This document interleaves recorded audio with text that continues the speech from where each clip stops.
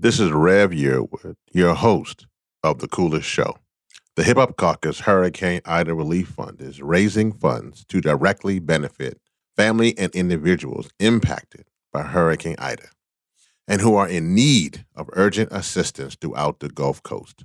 Every dollar raised will go directly to families and people as cash for things they most need right now, whether it be food, gas, lodging, medicine, or other emergency expenses.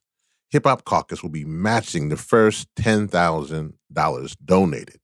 Please donate immediately. Go to hiphopcaucus.org or text IDA to 66539. Again, go to hiphopcaucus.org or text IDA to 66539. Now let's get ready for The Coolest Show.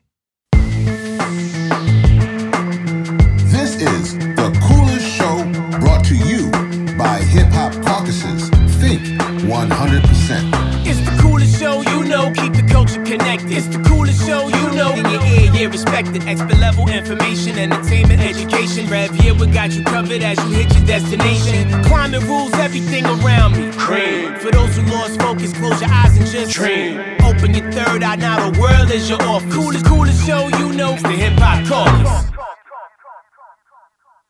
Well, I am excited for this episode for so many reasons, because this is actually a dear friend and an amazing individual, former Congresswoman Donna Edwards. Donna, how are you doing?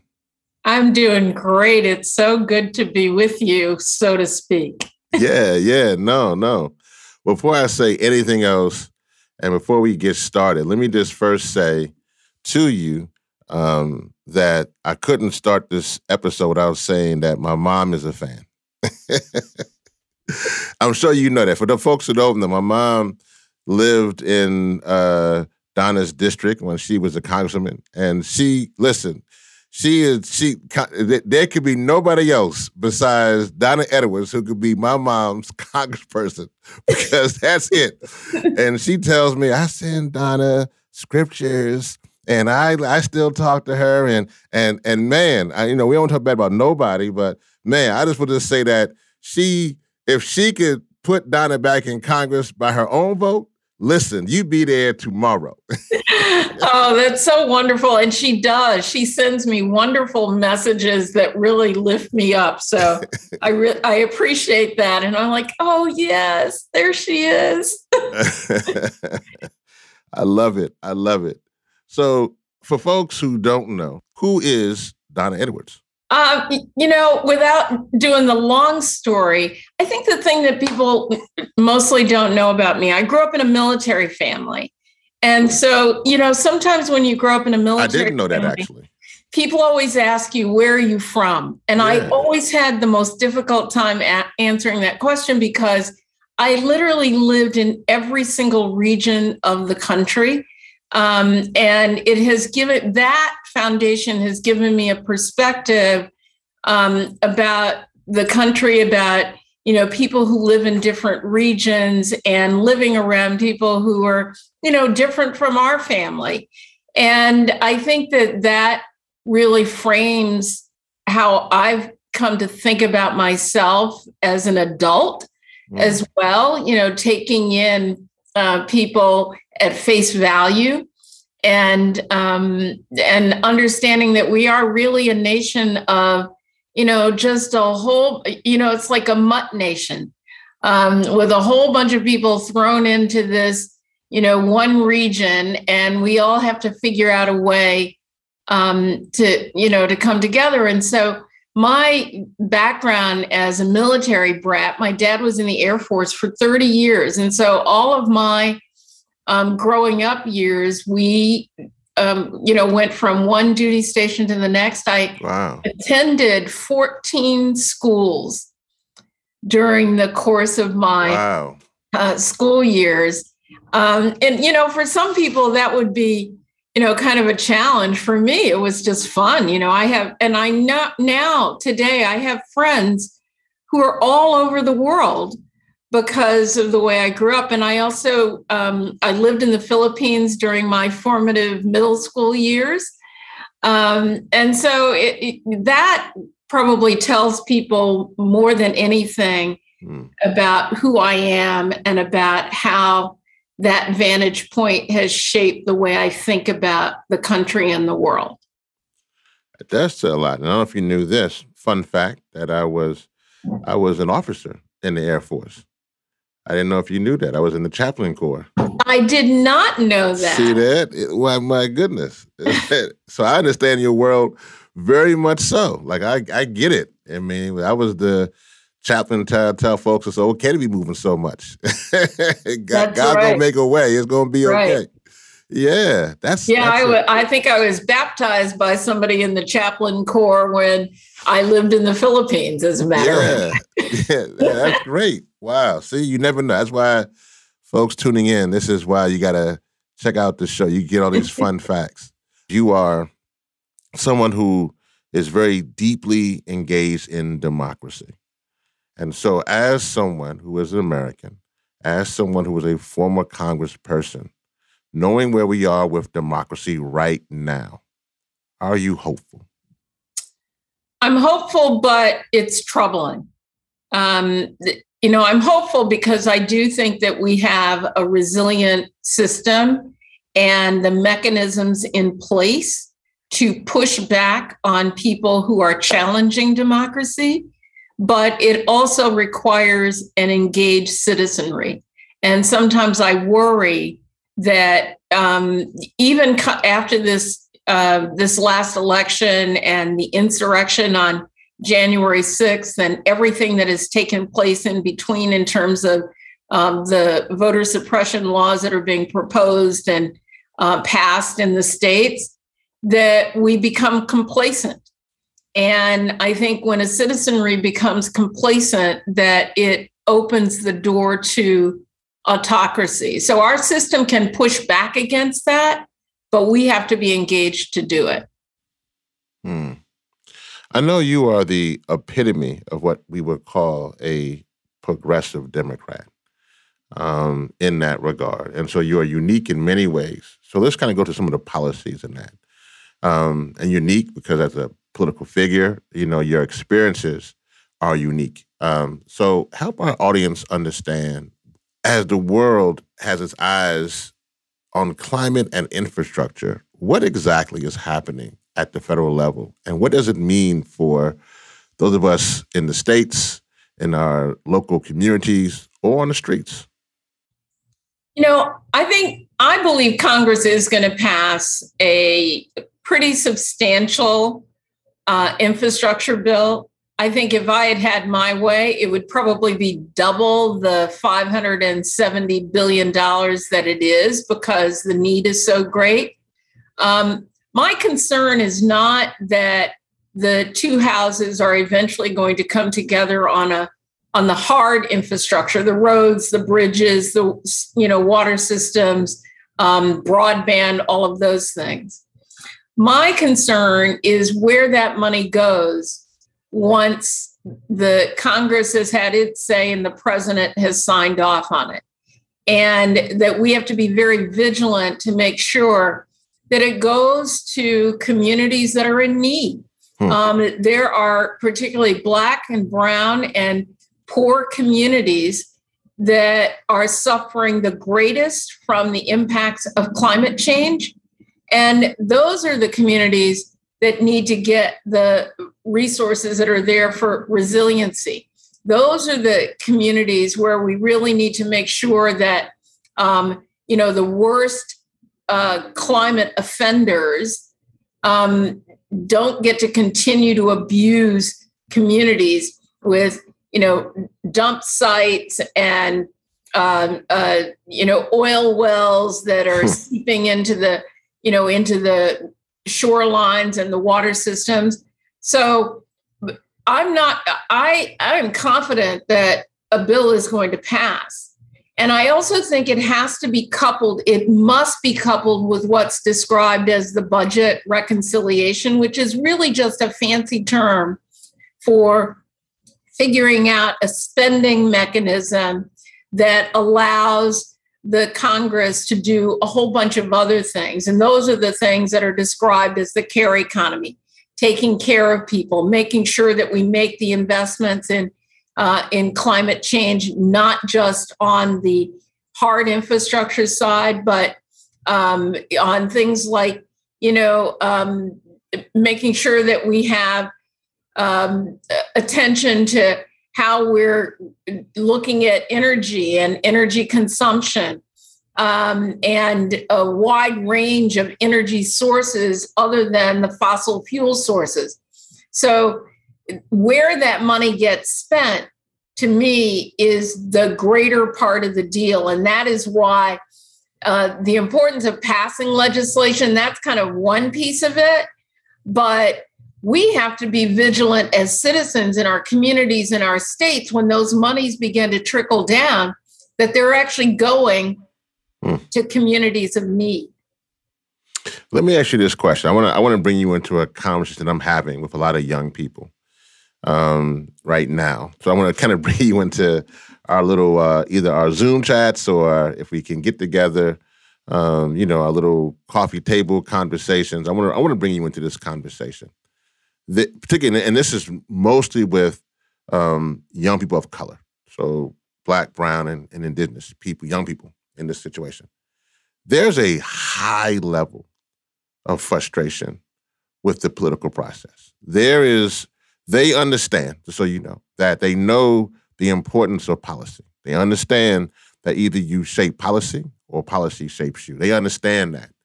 But they also understand, for many of them, they are living in a moment where this moment for them is not just about equality, but also about existence. And frankly, they feel like they voted people into office. They feel like, regardless of whatever it is, they see from the federal level, from the state level, on the city level, definitely within in the branches of our government right now, they feel, maybe not so much from the litigation and that aspect from the court, even though from the courts they still they understand what that is, but they see it right now. They see what they feel is folks who are politicians not putting it all on the line. And they're out there on the streets for the movement for Black lives. They're out there on the streets fighting for clean air and clean water. They're out there on the streets fighting for liberation. And so they feel like these politicians are just in there getting a check. Can you speak to that? Because there's a high level of frustration that folks just too comfortable in these positions of power. Well, I have to tell you, I feel the same frustration, to be quite honest with you. I mean, we had the greatest turnout that we've had in generations for the election in 2020. People did what they needed to do in 2018 to turn the House of Representatives, and then they did what they needed to do in 2020 for the presidency. And now, and I'll just speak in political terms, Democrats own the House, the White House, and the United States Senate. In my view, there is no excuse for not acting on things that make a difference in people's lives. I've been frustrated that, there hasn't been an agreement on criminal justice reform, frustrated that there hasn't been an agreement on the For the People Act and all the things that, really can make this democracy work. And that we've had to, piecemeal work on climate change, splitting it between a budget bill and an infrastructure bill, because some people don't want to say the words climate change. So I share that frustration. And what I will say is that now is the time. We are months away from 2022. Many of these elected officials are going to be up for re-election. They need to be put on the line right now. And I say that, I would have been completely comfortable as a member of Congress if my constituents challenged me to do the right thing. And it's what always kept you describe me as a progressive. Part of what kept me that way is because I knew I had to do the right thing, or my constituents would let me know at the ballot box. And I think, that kind of voice is really important. I look, for example, at what Congresswoman Cori Bush just did on the eviction moratorium.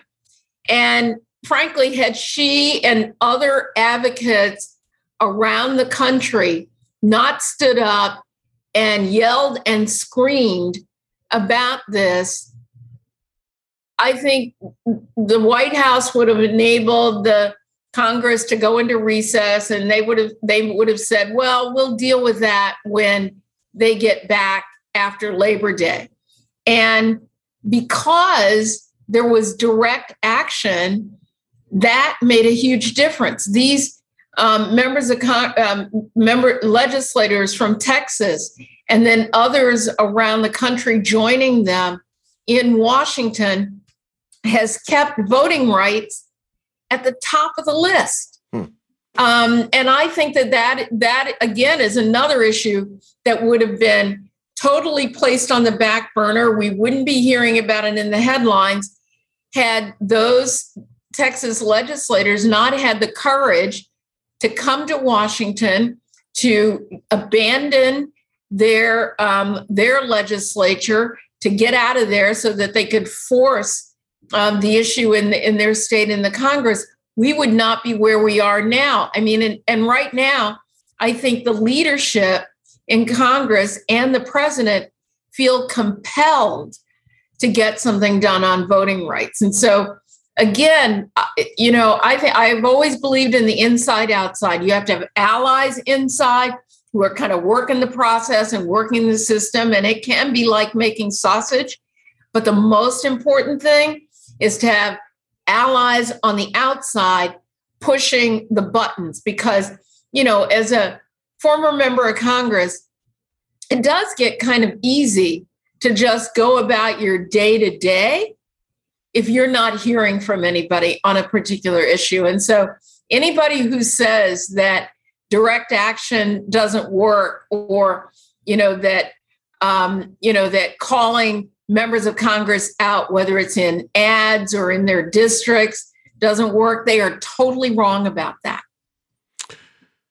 Donna, let's as you know, on this show, we keep it real. We keep it 100. And so first of all, I agree with you that I am so grateful for those politicians who have, those from Texas, who literally are doing in their aspect of civil disobedience and fled the state to save democracy in that state. I'm very grateful for Sister Cori Bush and what she did, and took her lawn chair out there and said, we're not going on vacation. Two things to that. One, how we got a Cori Bush was she took on the Black political establishment. You did too as well, actually. You actually ran when you were running against someone who was in these positions. And I know for a fact you got pushed back. I know for a fact she's getting pushed back. Let me just tell a little side note. Thank God for Black women. Just want to slide that in there. But there's something bigger than that, because you both took on those who are part of the political apparatus. And I'm talking about the Black political apparatus. And you both felt some pressure.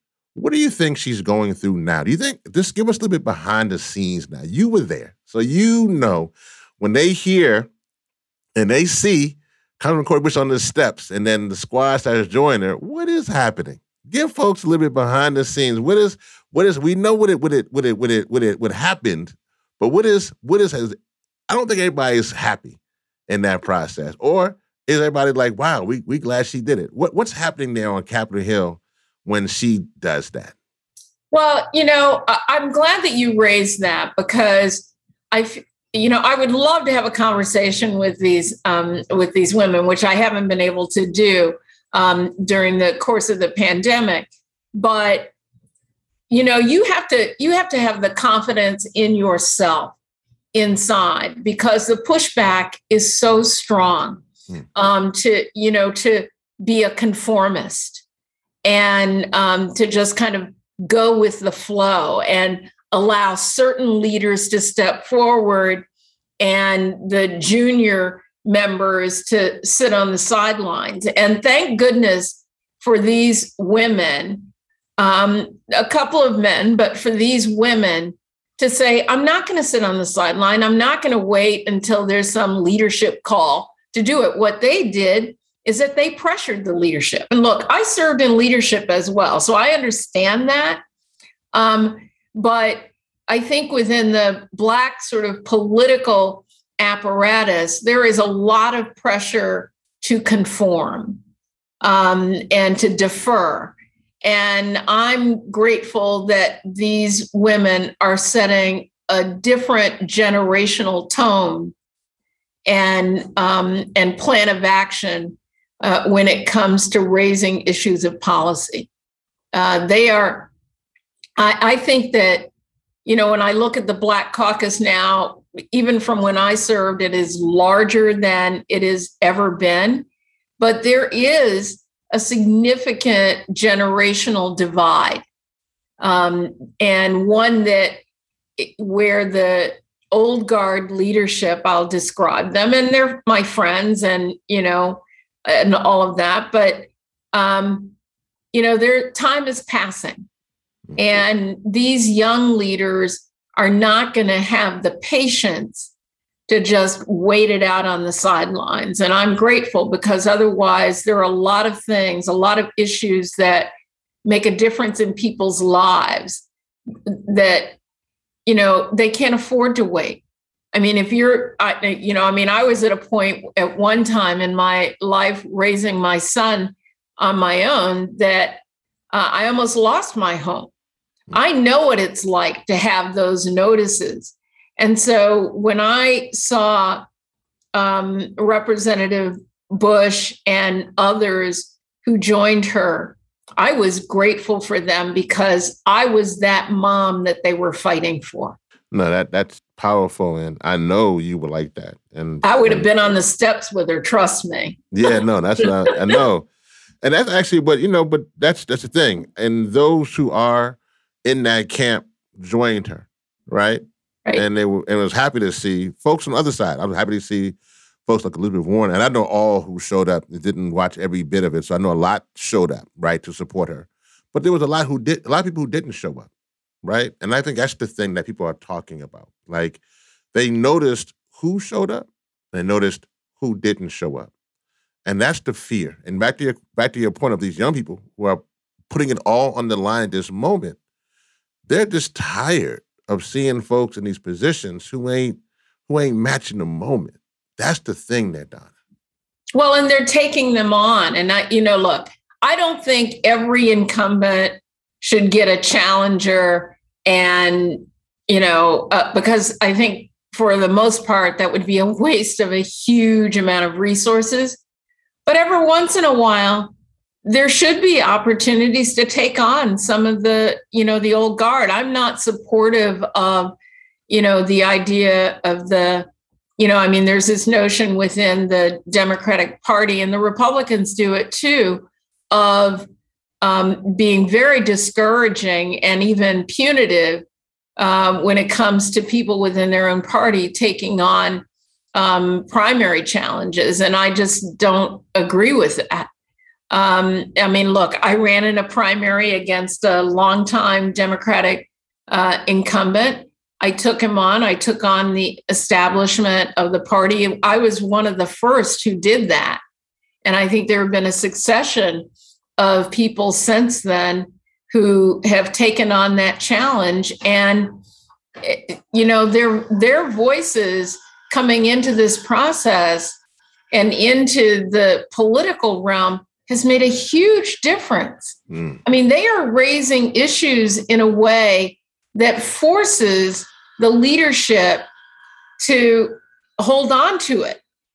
If you look at both the budget reconciliation, that's going to be about $3.5 trillion, and you look at the $570 billion infrastructure bipartisan infrastructure package, many of the aspects of those things, whether it's a child tax credit, free community college, investment in housing, I mean, a whole set of investments that are progressive ideas. And those have made their way into these packages because of the leadership of the progressives in Congress. I asked you a question earlier about democracy, and I asked you if you were hopeful. And thank you for that response. I'm going to ask you that same question in regard to the climate crisis, because we have there's a lot going on, and you have been in this movement for quite some time. You've been in it as an activist. You've been in it as a donor. You've been in it, obviously, as a politician. Been as a mom. You've been in this movement for quite some time, and so you've seen where we are now. We've talked about this many years ago, that we would be at this moment where we would have droughts, and wildfires, hurricanes. We discussed this. Now it's becoming every day. And as a part of this legislation that we're talking about, a key part of that is that we're hopeful that climate will be within the reconciliation process, from the climate core to the clean energy standards and the like. But are you hopeful? I mean, just honestly, when you see what's going on, and if you see if we're doing enough or not doing enough, are you hopeful about that we're going to be able to deal with the climate crisis? And that's a hard sometimes, and that's I'm going to make sure to give you a caveat, just a little caveat to that. So I want you to, because are you, if not hopeful, do you think that we're doing enough? I think we're late in the game, quite honestly. I mean, every day there is another story that tells us that we are really behind the 8 ball in the fight to save the planet and to save our communities. And as you described, whether it's the droughts, the wildfires, the extreme storms that we're having. Just a couple of days ago, I read about the melting of the ice sheet under Greenland. Nobody cares about this, but I went to Antarctica once during my time in Congress and saw the Eskimos there. And I read a story just yesterday that they will be extinct in about another 30 years. And that's because, of the climate crisis. So there are things that impact, obviously, people and communities, but also, the far reaches of our planet. And I don't know if we're too late. I think that the budget reconciliation, I am hopeful that significant elements that you outline, whether it's the clean energy standard or investments in electric vehicles and the infrastructure for that and a whole range of things will be in the budget reconciliation. I'm hopeful that will happen.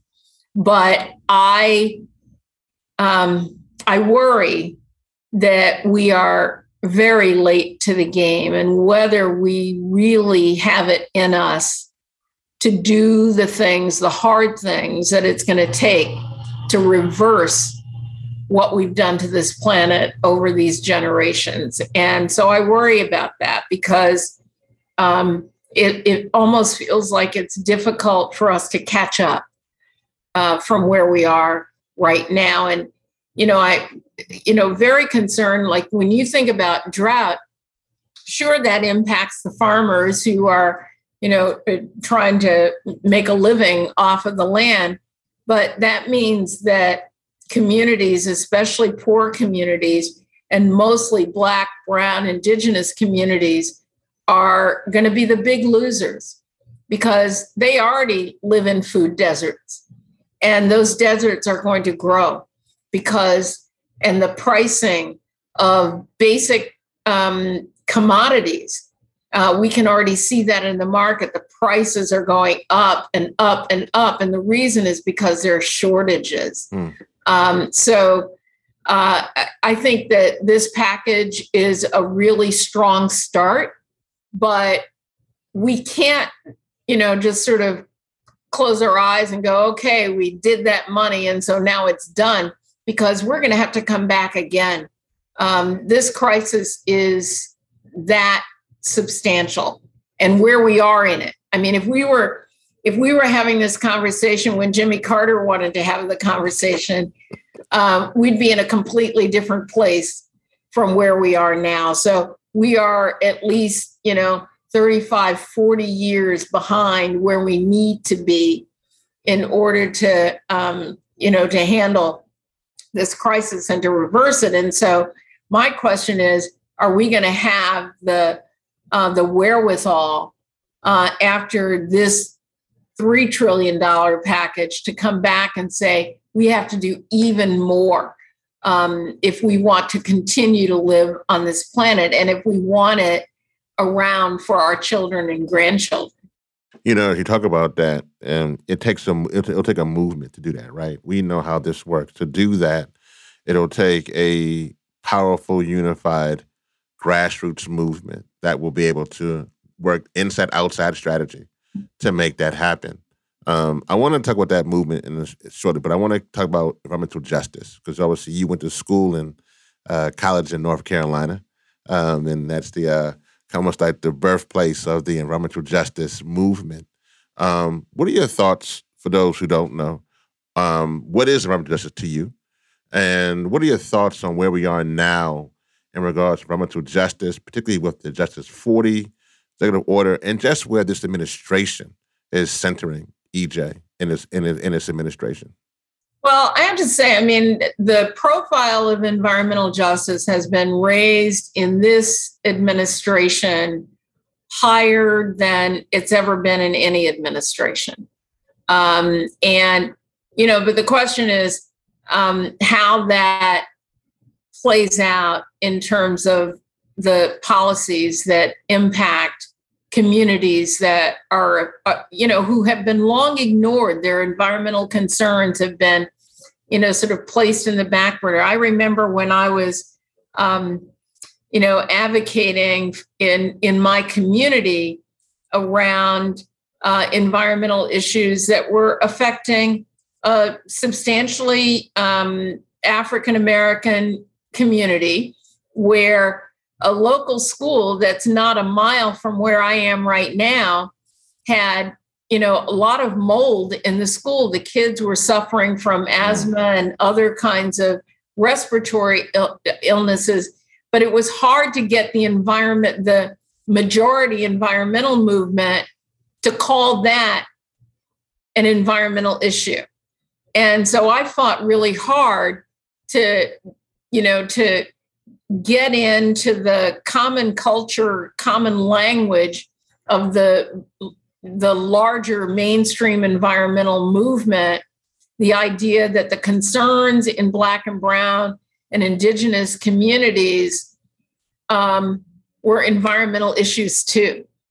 And as much as I love the polar bears and the Eskimos, I'm also really concerned about air pollution and what's happening with our water and our groundwater in local communities, and where that cement processing plant is allowed to operate, or the chicken processing that's putting, a lot of garbage into the rivers. And so those issues that really affect communities of color have to be part of the mainstream environmental movement. I was always a little concerned that when we said environmental justice, that put us over into, some box there that can only get pulled out when it was useful to the larger environmental movement. And today, I think more issues of justice are part of the mainstream conversation around what needs to happen with the environment. Environmental justice, for example, has been centered in the more recent discussions around the climate crisis. Environmental justice has been more centered in things like infrastructure. Where do we locate those roads and bridges, and how are those railways and roads dividing and segregating communities? And those are all issues that are environmental justice, and yet we're hearing them woven in to the mainstream conversation.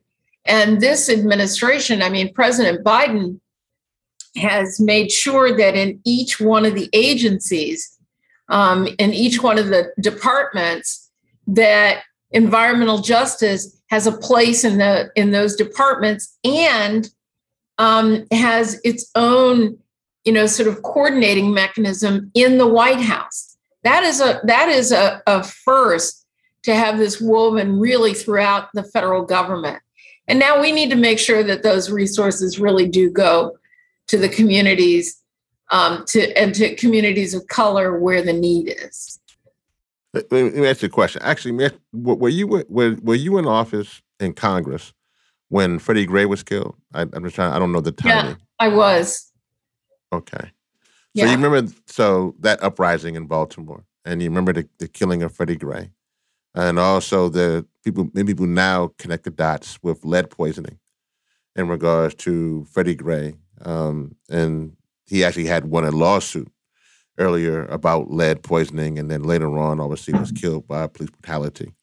I bring that up because I want to get to the mainstream environmental movement, but then this one is really for people of color, and particularly Black people. When we talk about justice for us, as you were mentioning it, how do we break down these silos that these other groups want to put, but they don't really, we don't live in a silo life. So we're dealing with poverty, the pandemic, police brutality, pollution. We're dealing with all those things. Freddie Gray is a good example that we're also dealing with racial justice and climate justice at the same time. How do we break down those silos within our environmental movement, but more importantly for us as Black people, when we're dying like that? We're dying from so many different things. How do we really, fight for justice in this system that we're talking about? Well, Rev, that, I've spent a lot of my time inside the mainstream environmental organizations, and that was intentional.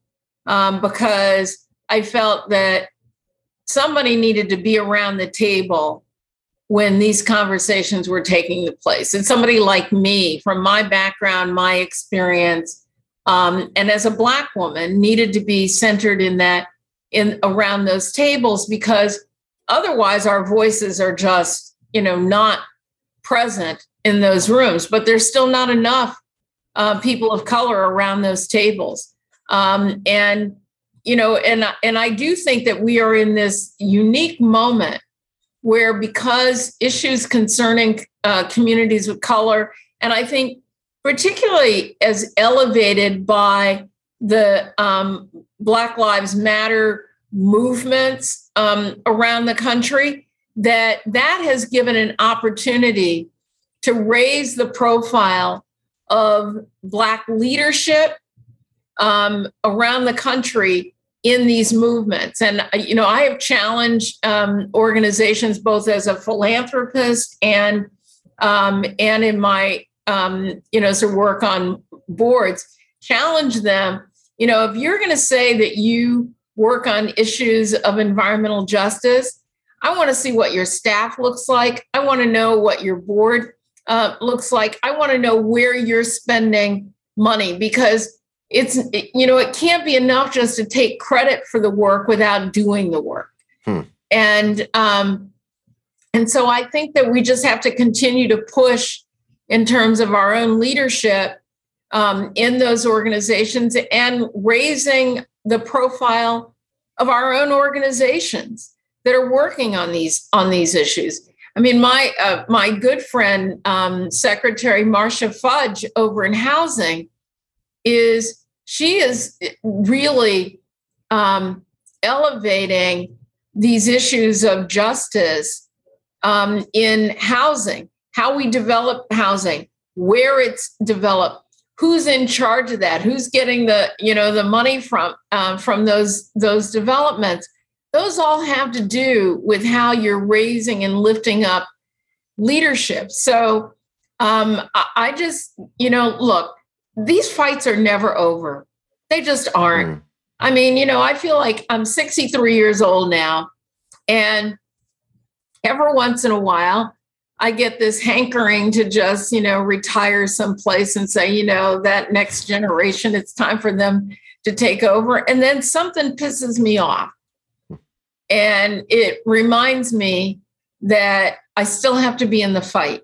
So, I think, for young people, I know that it can get really discouraging, but this is their world. They're in charge of it. And, and they can't wait to be tapped for leadership. They have to tap themselves. Let me actually talk about, let me just make a side note. I know folks are listening and they can't see you in this process. But for those who can't see, former Congresswoman Donna Edwards here, she looks fantastic. She definitely comes in the generation of Black don't crack. And so, I just wanted to make sure that if you're listening to her, I know she sounds great, but also she looks great as well, which is always a great thing. That's just amazing for all of our leaders who go through so much and they still looking vibrant in that process. That's a side note. I just want to tell you that, Congresswoman, that's important to folk to hear who are listening. They need to understand and see that, hear that, what I'm seeing. Let me ask you this part to what we just talked about the mainstream environmental movement. You were in, obviously, philanthropy for some time. And so you were instrumental in funding many, many groups. There was a report that just came out that showed that literally no money, to be honest. It was literally no money. It was no money going to people of color-led EJ organizations. And we know how much money is in the environmental movement. This is not slim pickings. There's some real resources going on. How do we fix that? I agree with you. I sit on Green 2.0 board, and so I'm in that process. We sit on boards together and with mainstream organizations, and we have this conversation all the time. But honestly, they have to make some huge transitions to get to where they are right now, to being a more diverse institutions across the board. Some are doing it, some are not. I actually feel that's actually going to delay what needs to happen in the climate crisis. How do we hold philanthropy accountable? The donors of color are fortunate folk to take a pledge. I mean, I think that 30% of their funding should go to people of color-led organizations. I think 3 of them, were doing better in that process. I think the Barr Foundation, JPB Foundation, the Hewlett Foundations, I think we're on the list of doing better. But this was far cry from what it needs to be done. How do we fix that? And how do we also fix these institutions that need to believe they need to transition first and foremost? They need to trust people of color in these positions. How does that happen at this moment? Well, I mean, I think there are a couple of tracks.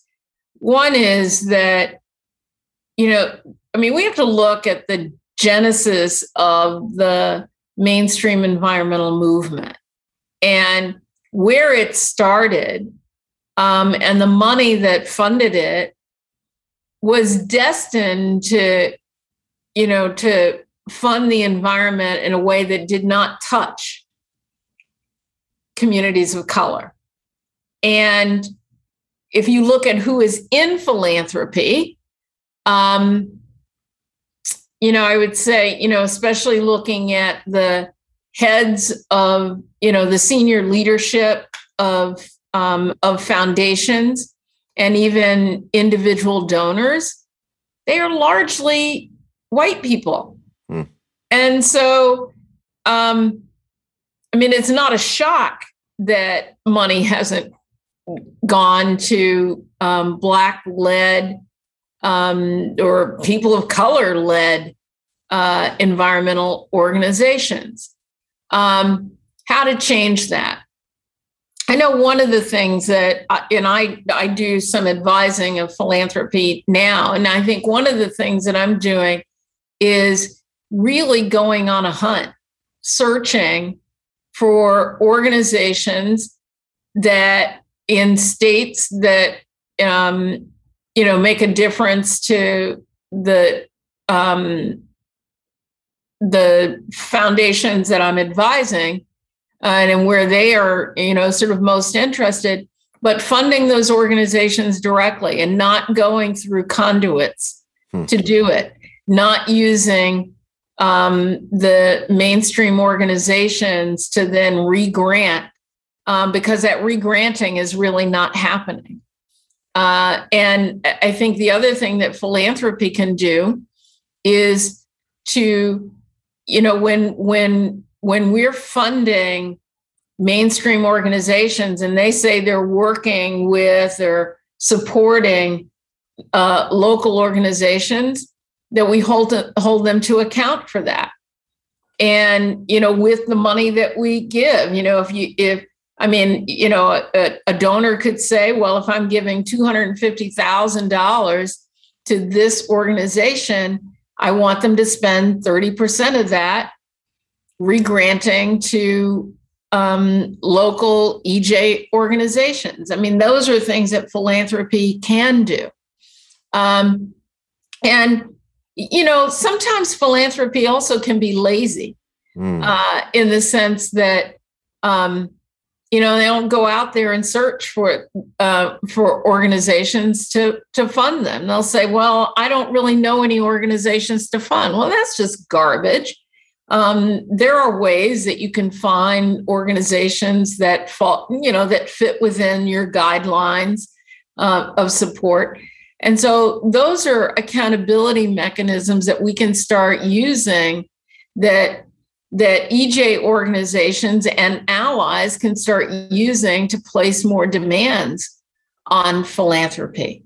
And I would say we also need to have a more unified set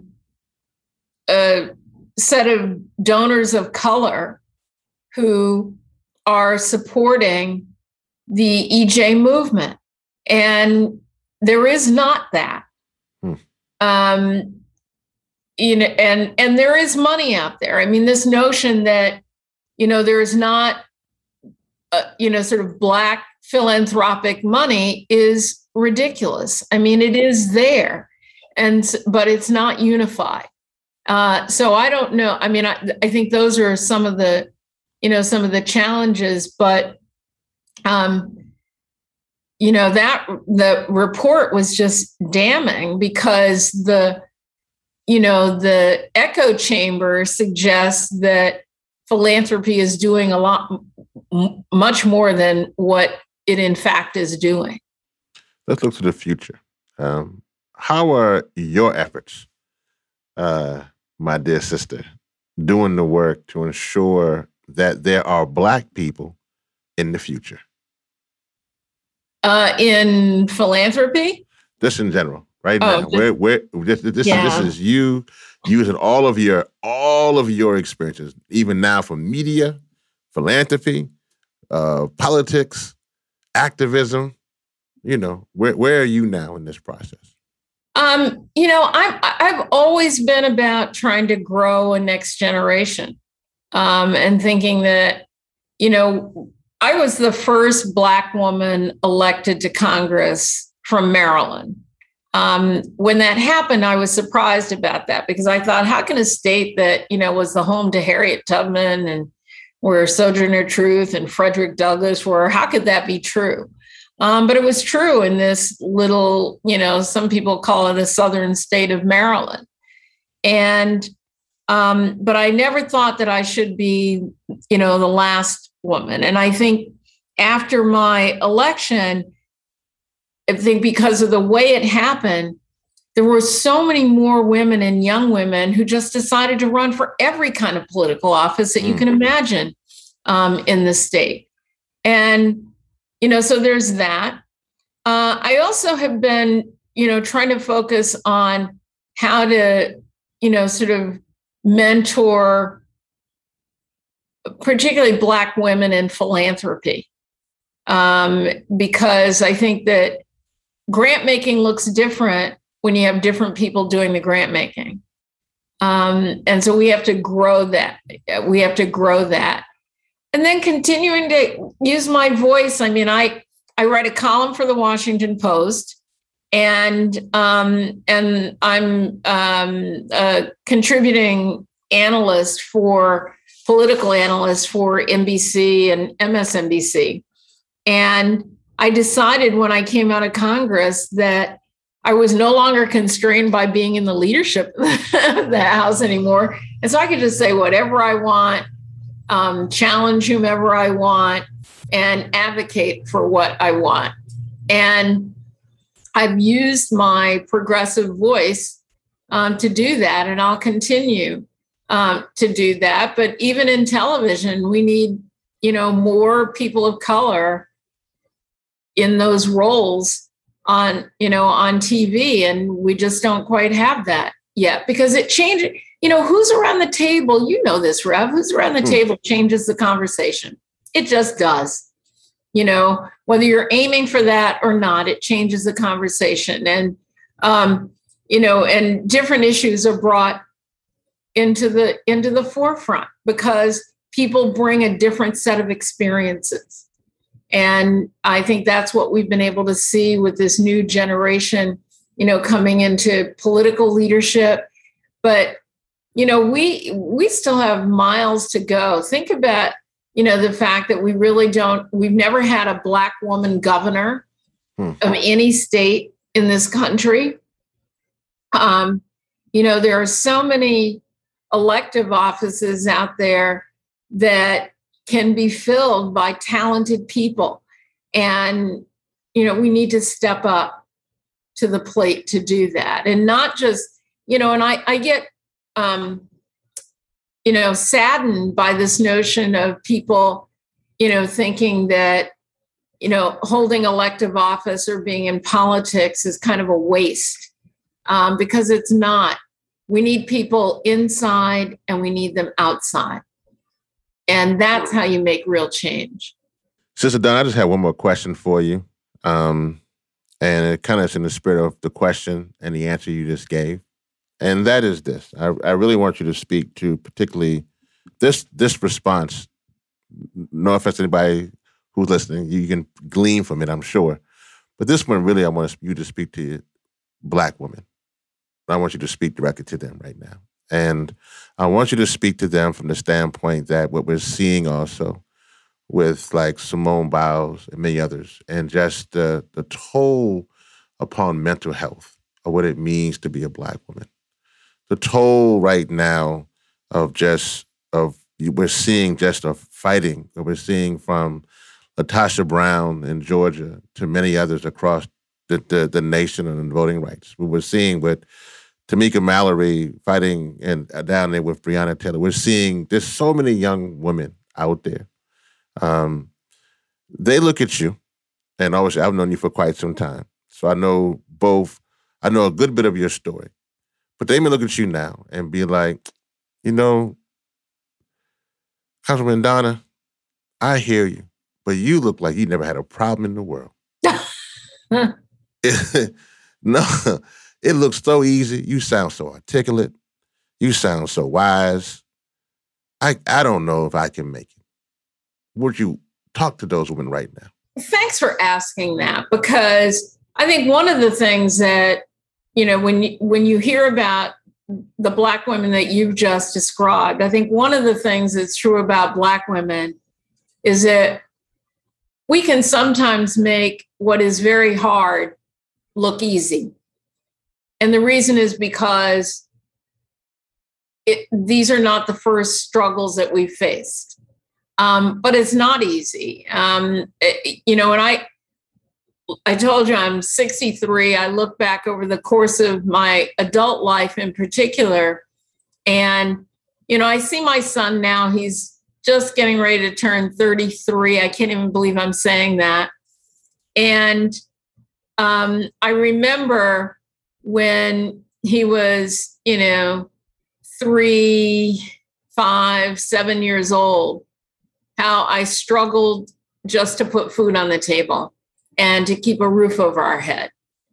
And that has never left me. I remember, getting to the end of the week, having to pay daycare and realizing that I'd been stuck in traffic and late picking him up for 1 or 2 days. And that added, an extra $18 every time. And 18 may not sound like, a lot of a difference, but when you don't have $18, you don't have $18. Or supplementing our, sort of weekly grocery shopping by going to the local food pantry. And that part of me has never left me. It is what makes me continue to fight, because it's not like it's my struggle today, but I know that it is some Black woman's struggle out there.